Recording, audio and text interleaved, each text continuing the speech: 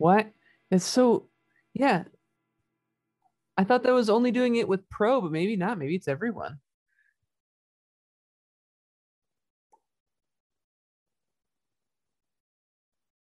Weird. Okay. Anyway, Anyway, I'm recording. yeah, me too. Awesome. Okay. Uh, here we go. Hey everyone, and welcome to Q to Q, the wildest ride in the East. I'm Shay, and since I'm officially part of this Q'd commune now, I decided to introduce the show, and Ben can't stop me. And I'm Ben, and I tried to stop Shay, but he lives in Nashville now for some reason, and is beyond my literal and figurative reach. So will this result in a new, smoother queuing experience, or will it just be me and Shay making meta jokes for an hour? Stay tuned and find out. Wait. Becca's not here. Nope.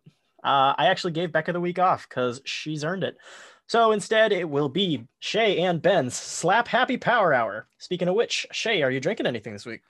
I am getting into the theme of things, and I am drinking moonshine. Okay, Ooh. it's touristy. It's not real moonshine, but it's served in a mason jar, or I'm not drinking it from a mason jar, but I originally poured it from said mason jar. So I'm calling it real. And as you can imagine, it's a bit of a local delicacy, especially to, as I said, the tourists. So, Ben, what are you drinking? I am dry this week, unfortunately, but I will hopefully join in the fun soon again. Great. Good for you, man. We're going to actually talk a bit about being dry. I actually haven't had a drink in 3 weeks. Wow. Yeah. It must be a brand cleanse. Good for you. That's great. You must feel really good, huh? Feeling a little better, yeah. Just trying to lose some of this quarantine weight at the same time, you know? Oh, man. Yeah, I hear you. But with that being said, if you are drinking or following along with the drinking game, please drink responsibly. Follow all the rules and regulations set forth. QTQ is not responsible if you don't. So, of course, I am new to the full, like the scripted episodes and sort of the normal way that QTQ is run. So I'm figuring out the formatting a bit, but my personal goal in this first scripted episode is to come in at under an hour. Okay, so we're gonna hit some quick small talk, some quicker news, and finally dig into the history of Dollywood, and Herschend entertainment a bit by extension. So Ben, how was your week? My week was good. I am starting to enter the last week of shows of Fun Home at the Seacoast Rep. So that is kind of sad for me because I don't really have any theater on the horizon. So it's just kind of back to work after this coming week. And I'm still looking for jobs. So if you want to hire me, then send me an email. But so it's a bittersweet week for me. How about you? What's going on for you? Similarly bittersweet. I'm not finishing a show, of course. But I was actually down in South Carolina over the weekend. I did do a little theme thing, went to the South Carolina Zoo, Riverside Zoo. I want to do a little research into what I call the Africanization of zoos, because as a kid, I confirmed this with my parents, all the zoos that I remember were very not themed. They were very like, sort of, here is a place and here are animals. But the Nashville Zoo, which I've gone to a few times, and now this Riverbank Zoo in South Carolina, are both like, they feel like you're walking into some version of Africa, a lot like Animal Kingdom, of course, from Disney. And I really want to know how much of an impact Animal Kingdom had on like the overall zoo experience post 98. That's interesting. Definitely, yeah. I could see that being an episode later on down the road. Also, that'd be fun. I'm loving the Lion King shirt. It's on topic. Oh, thank you. Yes, this is actually my PJ shirt. Everyone just know that I'm wearing a definitely from the 90s shirt, and this is what I sleep in. Yeah, from the real Lion King. Yeah. And I'm just still poking around to figure out what I want to do with my career next. I'm still at Animax, but I'm definitely figuring out what the next step is for me. Yeah, so a couple quick news notes as the world pulls itself out of COVID. A lot of parks are having trouble staffing up right now. There's a few causes, of course. Low pay. I think generally we are all safe admitting that the conditions are usually not that great for folks that work in theme parks, the sort of thing that you're used to hearing about at this point, which I very much hope changes sort of across the board. But another piece that I read about today, and I actually completely just hadn't considered, is foreign workers. And you probably know that the international program at Epcot Those are all real foreign workers from other countries that come in and hang out. But there's a lot of parks like Six Flags and especially Cedar Fair parks, including Cedar Point, that rely on low-wage workers from out of the country to come in, just for the summer. And with international travel being almost impossible right now, it's a huge talent pool that's just gone. Cedar Point, the flagship park of Cedar Fair, has raised its minimum wage. We are not making this up, to $20 an hour. And it still can't hire enough people to stay open for 7 days a week. It is only operating 5 days a week right now because Sandusky, Ohio is in the middle of nowhere. The only thing around Sandusky, Ohio is Cedar Point, and it just can't support the park with local with local workers. Interesting. Well, I'm not going to lie. When I saw this news article, I definitely considered sending out an application because you should do it, man. That sounds nice, especially if they were doing any kind of entertainment. I would be all up in that. Yeah. So another news story is that there's an interactive element that was confirmed for the Spider-Man ride at the Avengers campus in Disney's California Adventure.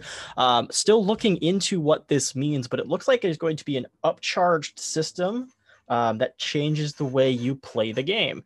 And it's going to be like a wrist attachment, I believe, that will change the experience of the ride. So more on that as the story develops. But as for now, it looks like upcharge, pay to play per se on a Disney ride. So I'm really not sure how I feel about that.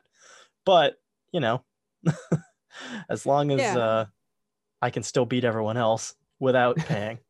I didn't want to talk too much on this, but there was an interesting observation that I read today, which is nowhere have they announced, and I honestly genuinely don't know, nowhere have they announced if this is going to be a scored ride. Okay. They haven't said if there's going to be a scorecard. So some people are wondering, like, maybe you just go in and you play. Could be. I'll admit that I'm always curious about like the scoring system inside of Smuggler's Run. I'm like, does that really add to it? I think so. Yeah. Okay. Yeah. Well, you get charged by the laser. Wait, really? You do? You do. I didn't know that. Yeah. I don't know if you ever saw the Family Guy Star Wars special that came out years ago, but he's like, hold your fire. There are no life forms aboard. He goes, what are we being charged by the laser now? Well, now you are. So the more, if you spam the button, you lose points. Well,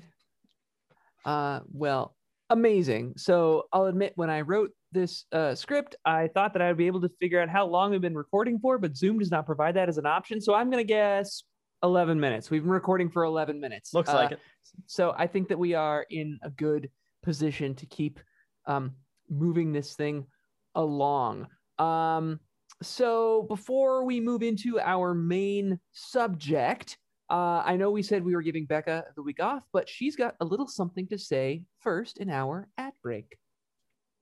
Hey everyone, I just wanted to tell you about our new partnership with ScribbleScript Studio. ScribbleScript is an independently owned small business specializing in custom lettering designs. The artist behind it, Emma, is located in the Orlando area, and frequently she can be found visiting the parks for inspiration. Some of my favorite stickers are her Happily Ever After Dumbo sticker and her Tower of Terror suitcase. So check her out on Instagram, make sure you let her know that Q2Q sent you, and if you're looking for some fun stickers to put on your laptop or your favorite water bottle, make sure you check out her Etsy shop at ScribbleScript Studio and use the code Q, spelled just like the podcast, at checkout for 15% off your order today. That's code Q, Q-U-E-U-E, spelled just like the podcast, for 15% off your order at ScribbleScript Studios.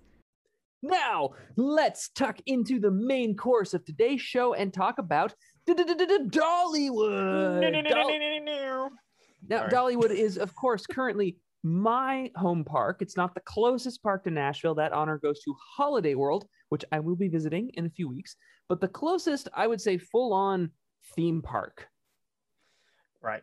So Dollywood wasn't always Dollywood. It's only been Dollywood since 1986. But it had about a 30-year history prior to its current moniker that is only somewhat documented. From our research, we're pretty sure it originally opened in 1961 as Rebel Railroad. It was pretty much just a single attraction, a train, and a themed village around it. This is actually a common story for a lot of non-major IP parks. So pretty much things outside of the Disney and the Universal environment. So like Silver Dollar City, which is we're going to talk a bit more about in today's episode, that actually started as a cave. People came to the cave and then they just started adding more attractions around it. And I know I've said many times, Knott's Berry Farm started as a line for the chicken dinner restaurant, and they just started building things around it. And now it's one of the most successful parks in Southern California. Amazing how that works. The original Rebel Railroad is about as Southern as it gets. The story of Rebel starts as the audience, cast as soldiers in the Confederacy, board a train to travel through the Smoky Mountains. During this adventure, the train is attacked by Indians and Northern soldiers. Confederates from the train would fight back, encouraging children's armed with cap guns to join them. So wow. Actually, yeah. Okay. Yeah. Let's talk about that for a second. Yeah. So I know that like, speaking like Family Guy, they like to make fun of the South as people who just can't let go of the Confederacy. But like, man, this is in the 1960s, a solid 100 years after Civil War. Mm-hmm. And the attraction was, we are all a part of the Confederacy. We're going to go through the woods. And oh no, we're being attacked by the Northerners. Their aggression. No. And literally there were children on the train. They were like, here's a cap gun. Go fight the Northerners. I know it's the Northerners and the Indians. Oh yeah. Oh boy. Oh man. Critical race theory at its best. So actually, it's fascinating. I just want to sort of sideline this conversation, just talk about like the influence of trains on art in the 19th and 20th century. Mm-hmm. So did you know that one of the original examples of film, original, very beginning, late 1800s, was basically a motion simulator ride without motion? They were called phantom train rides.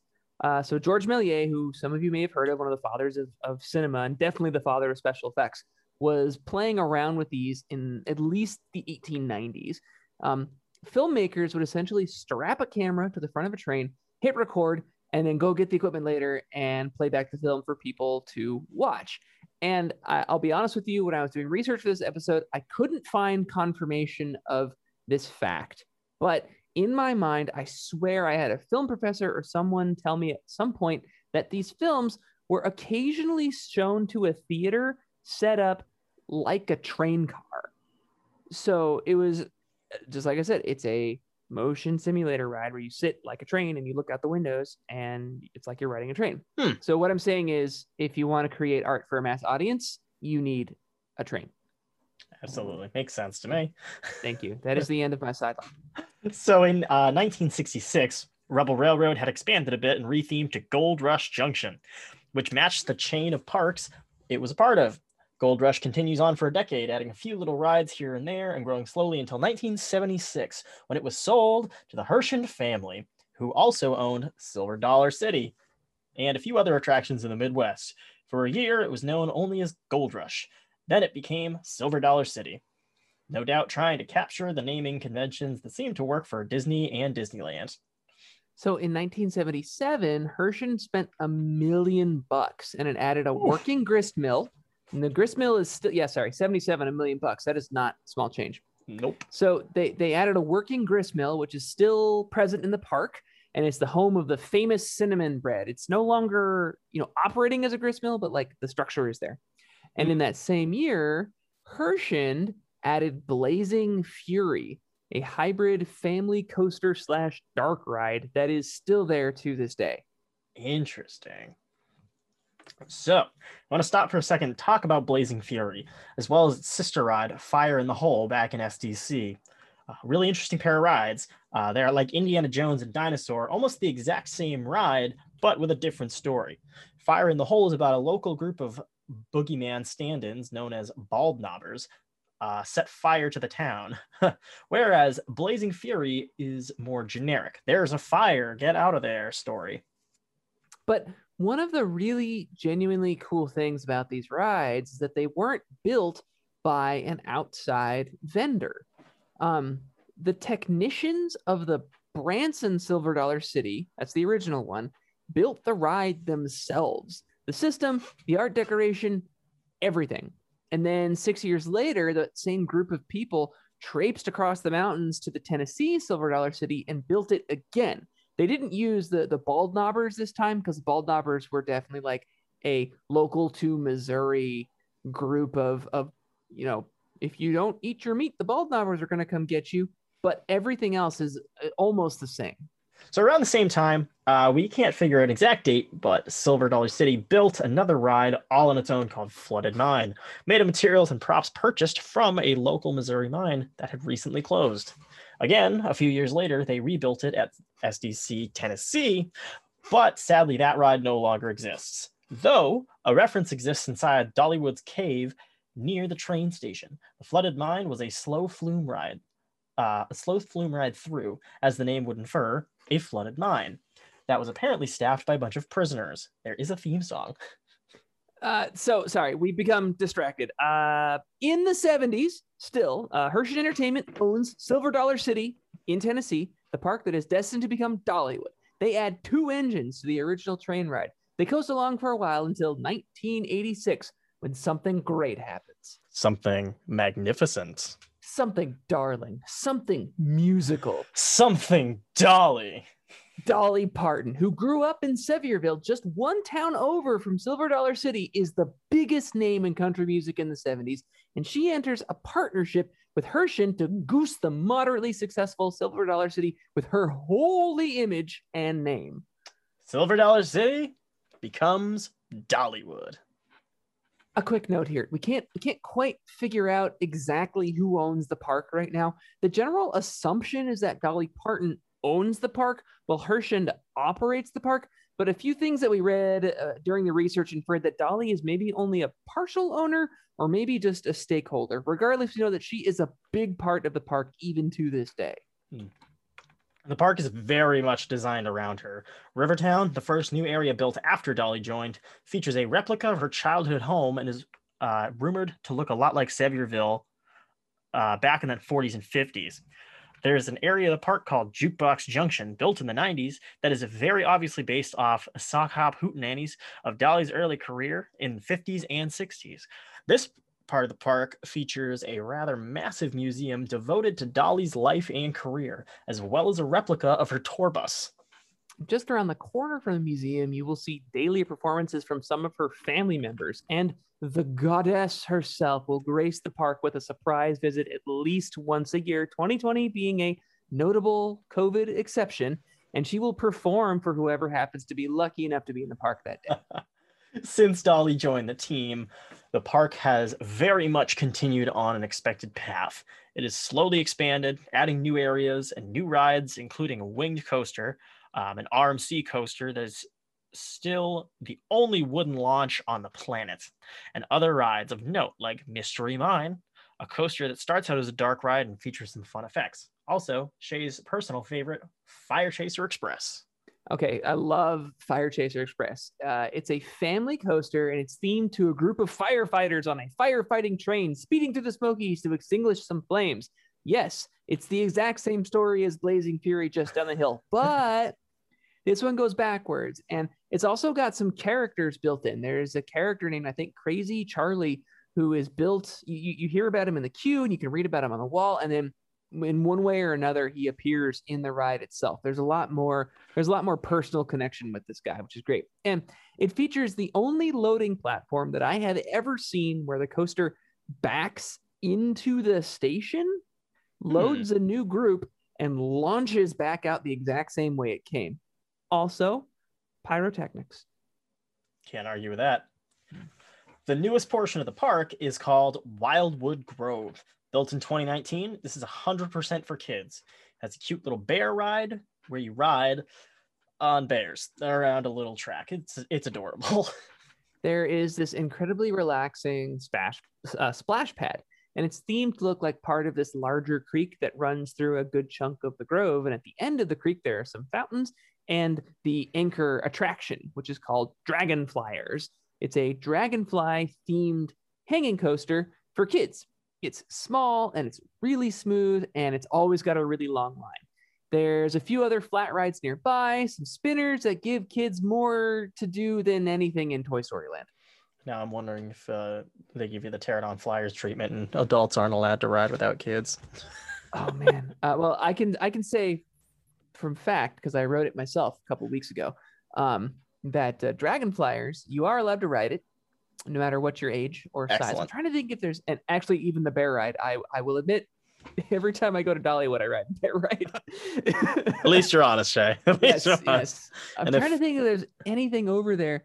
I don't think there's anything in that neck of the woods that has a height maximum. That's a really good question though, because there's like a pirate ship swingy thingy, and there's one of those I don't know what it's called, but it's like they have one at Canopy. It's like rooster themed at Canopy, where it's a spinning ride, and you can kind of control which direction your vehicle is facing depending on which direction you point the rooster's head. Yep, I know exactly what you're talking about. Yeah. They have one of those over there. Oh, great. Yeah, they have one of those over at Wildwood. And and a couple other things that one of us is going to talk about. I don't know who. Well, it's going to be great. But anyway, getting back on track. Maybe someday we'll give you the cute tour of Dollywood if Becca and I can get down there with Shay. So Wildwood is colorful, has a butterfly garden, and a few walk-around characters named Flit and Flutter, fairies that are part of the dream inside of Dolly that inspired this piece of the park. So that's true. I want to just give a little bit more details on that, which is the actual story of Wildwood Grove, because it's very colorful. It's very bright. The music that plays is really delightful, like almost fantastical flutes and orchestral stuff. It's not Dolly Parton songs. It's not bluegrass. It feels like something sort of out of a very idealized version of like Lord of the Rings. But the story of this area is that like Dolly Parton had a dream, and this was her dream. So it seems like this is a really good dream that Dolly had. And there's no shade. So they picked up one thing from Toy Story Land. There is no shade. But hey, that's okay. If you're feeling hot, Dollywood has at least 2 water attractions right now, a raft ride and a flume. Plus across the road is Splash Country, Dollywood's own water park that Shay has never been to. And there's not much documentation on it, so sadly we'll just have to say that it's a water park, y'all. You get wet. But we've barely begun unpacking the delights of Dollywood.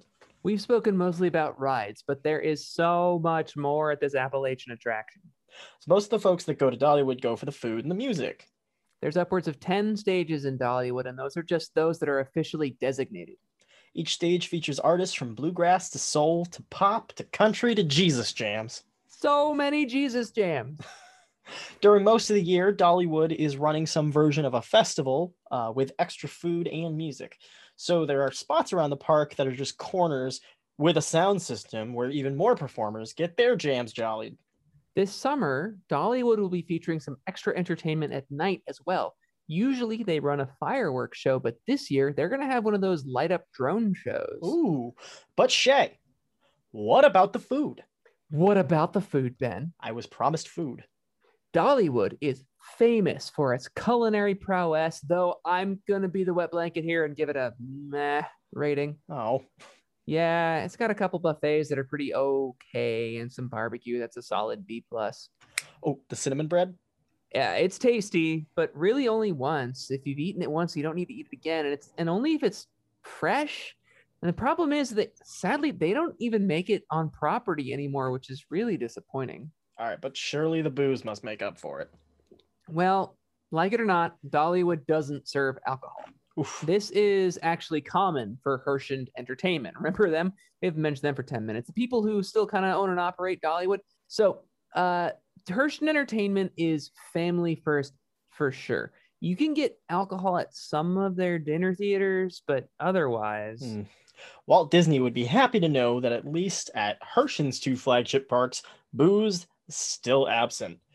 Sevier County is actually a dry county, so getting any kind of booze outside of the parks is a challenge. That's not all bad, of course. There are many benefits to this decision, but man, I really just want to sit by the river with a beer in my hand and watch the train go past. Audience, I hear you asking, why does Herschend have such a conservative view on alcohol? Well, Herschend doesn't have any IP in their parks. What they have is even better. America's oldest IP. Dollywood and Silver Dollar City will never declare themselves Christian parks, but that is absolutely what they are. Dolly herself is a devout Christian, thankfully the sort who loves everyone and wants people to have rights. It does attract that sort of audience, of course. A lot of those stages we mentioned earlier have worship music, the Jesus jams. At Christmas, they throw out all pretense, and nearly every production ends in telling the birth of Jesus. It's a culture shock for sure, but Dollywood and Silver Dollar City are following Mickey's first commandment. Remember those commandments? The only reason I'm on this show? Okay. Herschend Entertainment knows their audience. They know that the majority of people coming to these parks are Midwest locals who love some Jesus jams. Mm-hmm. In fact, both parks have a church. To be fair, Santa's Village and Storyland both have churches. Mm-hmm. The church at Dollywood has a service every Sunday. And just down the alley, called Craftsman's Alley, because they have a variety of hardworking artisans building their crafts like leather and glass and candles. Yes, that alley, just down the alley from the church, is America Incarnate, the Bald Eagle Show. Okay, I'm exaggerating slightly, but only slightly. The American Eagle Foundation has an incredibly large exhibit of eagles here at Dollywood called Eagle Mountain. It is the largest exhibit of non-releasable eagles in the country. They have a pair of breeding eagles as well that have hatched several dozen eagles that have found their way back to the wild, helping to end American bald eagle's endangered classification. They have more than just eagles. A few times a day, they will have a bird show featuring lots of local and some not so local avian friends for your entertainment. Vultures and owls and hawks. Oh, that's such an overdone joke. They are also cute. You know what else is cute? Treating your employees well. Great transition. Thanks. In this time of staffing shortages, Dollywood is no less hit, but the only impacts I witnessed last week when I was there were a few of the food stands were closed, and some of the less popular rides were definitely running at reduced capacity.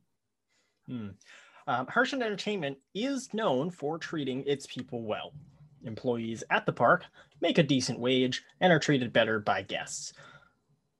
You speak to anyone at these parks, and they're sure to have worked at Dollywood or Silver Dollar City for 5+ years. In fact, Dollywood, and by extension, Dolly Parton, is the #1 employer in Sevier County. And people keep coming back. What makes this all the more alarming is that both parks are seasonal. Many employees know they won't have a position 4 months of the year, but they keep coming back. That makes customer service better. Which makes the experience better. Which makes everything better. Right. So Herschend is family owned, which means that they have more control over their priorities. Unlike some of the larger parks, who are chartered to make as much money as possible for shareholders, Herschend attractions only have to make enough money, to sustain themselves, so to speak, which means they can put more money into making the mountain magic. The employees. So, there you have it, an overview of Dollywood, the most successful park in the Herschend portfolio, even more successful than their original Silver Dollar City. So go for the fun and music.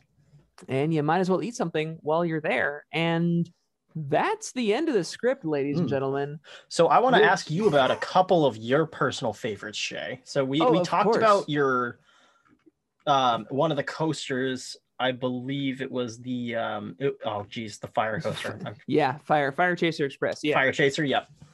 I love Fire Chaser Express because the thing that I mentioned is it goes forward and it goes backward. It has a great little story scene in the middle of the ride where it switches from forward to backward. And that's where you I talked about this character, Crazy Charlie. So you learn about him up to that point, and then you don't see him, but you kind of hear him and you get to see sort of how his story plays out. And it's really satisfying if you pay attention to the story of him.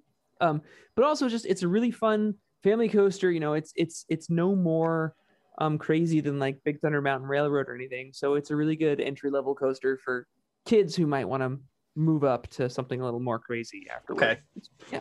And you mentioned that it was very similar to Blazing Fury. So in your opinion, which one's better, and which does its job of storytelling better?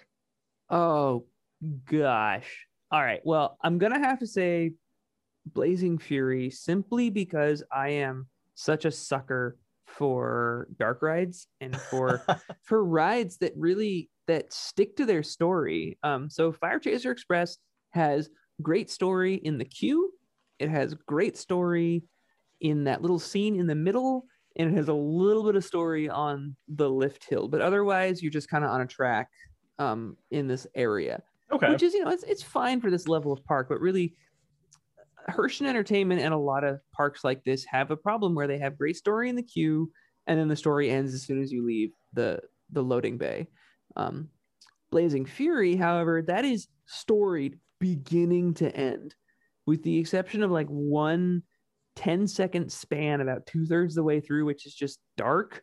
Everything else is there is something to look at. There is some audio to listen to. They are doing something to further the story, because really 3/4 of that ride is a dark ride that moves a little faster than your average dark ride. So, all right, let's dig into this. So, Blazing Fury and also Fire in the Hole are pretty much one giant lift hill.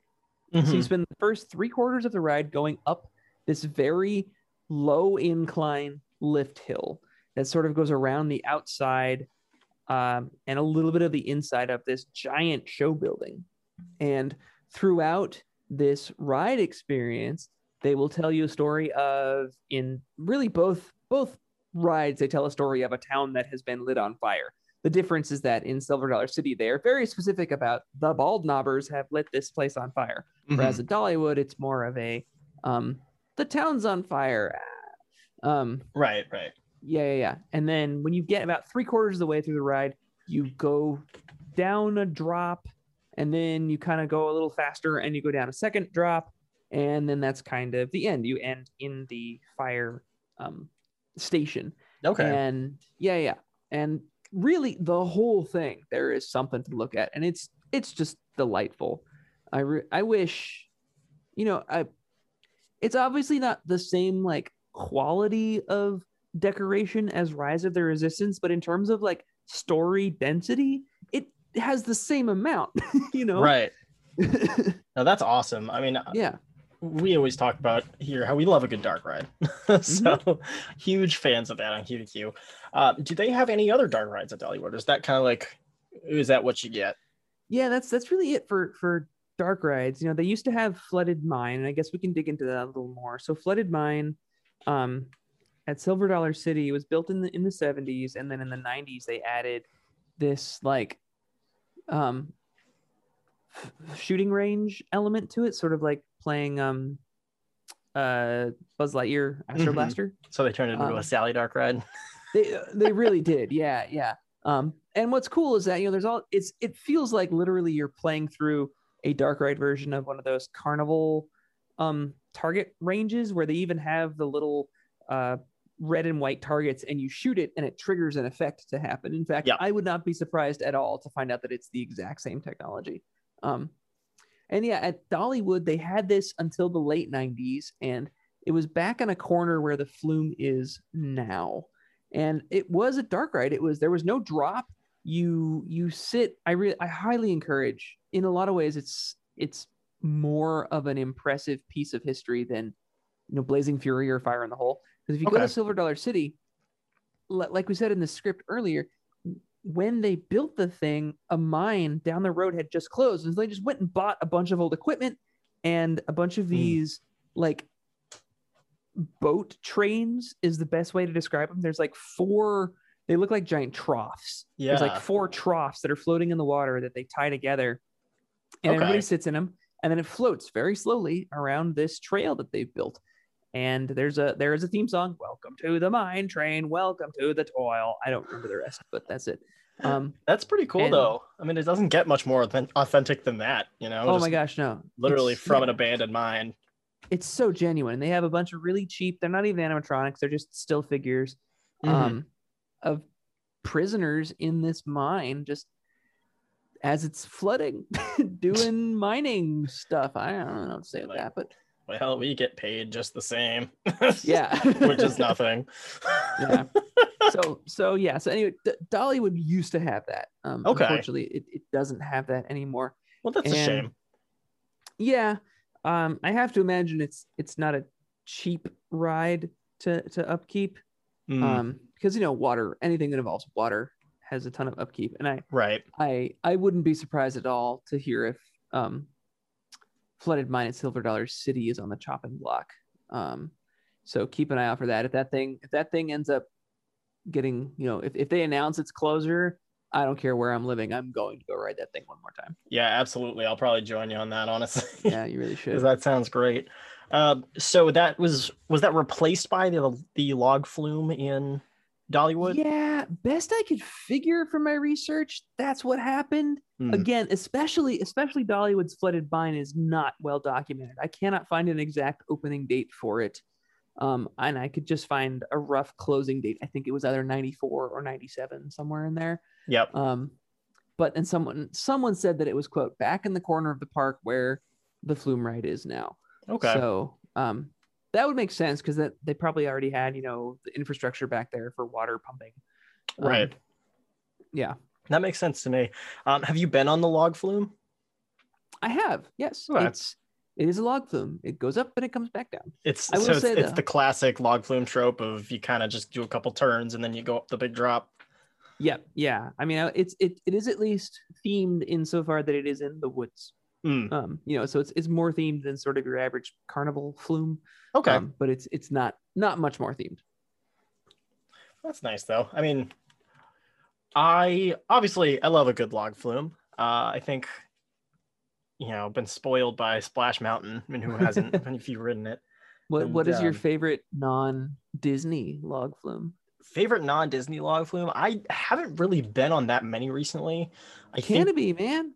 Canopies? I don't know if I've been on Canopies. Whoa, really? I love Santa's Villages though. I do like Santa's Villages log flume.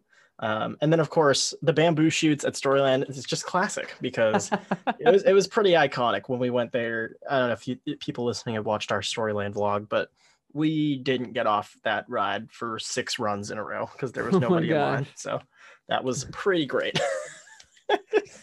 Not even Disney can do that. But yeah, I love a good log flume, but I also, me, I love the dark ride elements and the story elements that go along with like Splash Mountain, and I'd even put Pirates in that category. Oh, absolutely. Yeah. So I would love to see more rides like that. I mean, so we briefly mentioned Mystery Mine, and we'll talk about it again because I totally forgot that really the first third of Mystery Mine is a dark ride. So it's really cool. So dark ride is it's a Euro flyer ride type. So it's a lot like, you're familiar with Canopy. Listeners are probably familiar with Canopy. It's a lot like Untamed, same ride system. Except, so you go out of the loading bay and you drop immediately. I don't know, 20 feet, not even, like 10. You drop some amount and you're sort of pushed into this short, 30, 45 second dark ride segment. So you're in that same vehicle, you're slowly wheeling your way through this mystery mine, this haunted mine, where there's a bat here and there's a ghost here and there's some music, and the mystery mine also has a theme song. Ironically, it does not appear in the ride, it appears in the area around the mine. But you're in this, and then it takes you to the bottom of the lift hill when the music awkwardly stops as the first lift hill picks you up. It's a short lift hill, and then it sends you out into a few little, it's no inversions, but just sort of crazy things that happen. And then it takes you back into the structure, and now you are on the big lift hill, the big one, the tall one. And you get to the top, and at the top, I will not spoil it what happens at the top, but it's very cool. And it is, I would definitely say the lift hill itself and what happens at the top counts as a dark ride. and then you are launched into that well-known drop that happens on these kinds of rides, which is the beyond vertical drop. So it's a 95 degrees or whatever down, and you do a couple more crazy things track wise, and then you come into the end. So actually, yeah, Mystery Mine, mostly a dark ride, I would say. All right. Mm-hmm. Well, that's very interesting. I like coasters that have dark ride elements in them too. Mm-hmm. And then, like, Mine Train, that kind of thing. Yeah. But no, that definitely seems like a heck of a day to go spend out there, probably even more. Yeah, I mean, you should definitely, if you really buckle down and go, you can do all of Dollywood in a day. But then, if you get the time, spend a couple days, because Craftsman Alley, which we mentioned a little bit, that is really cool because there are, I don't know, a dozen artisans whose job is to hang out in Dollywood and make stuff. There's 2 or 3 glass blowers, 2 or 3 leather workers, candle drippers or whatever. Yeah. I do enjoy that kind of thing. Have you purchased anything from Craftsman Alley or?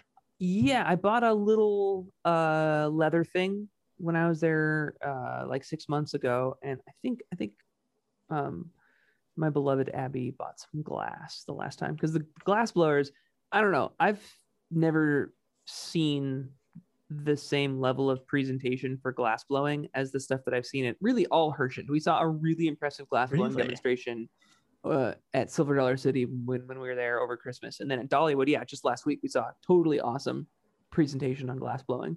That's very cool. And then I remember when I was there over my birthday back in September, I just like stood around and talked with the leather workers for just like a half hour. Just like, hey, how are you? How did you get this job? Why do you love it? All this stuff. And it's really cool because I think they have a very traditional, apprentice master program. So like one of the leather workers I was talking to was like an experienced leather worker, but he was not in charge. The big man with the beard sitting behind him was the one in charge. Wow. Yeah. That's so interesting. And I love when parks do that too, because you can find these things in the gift shop, but to meet the people who make them and to even see them being made in front of you, that's just a whole nother experience.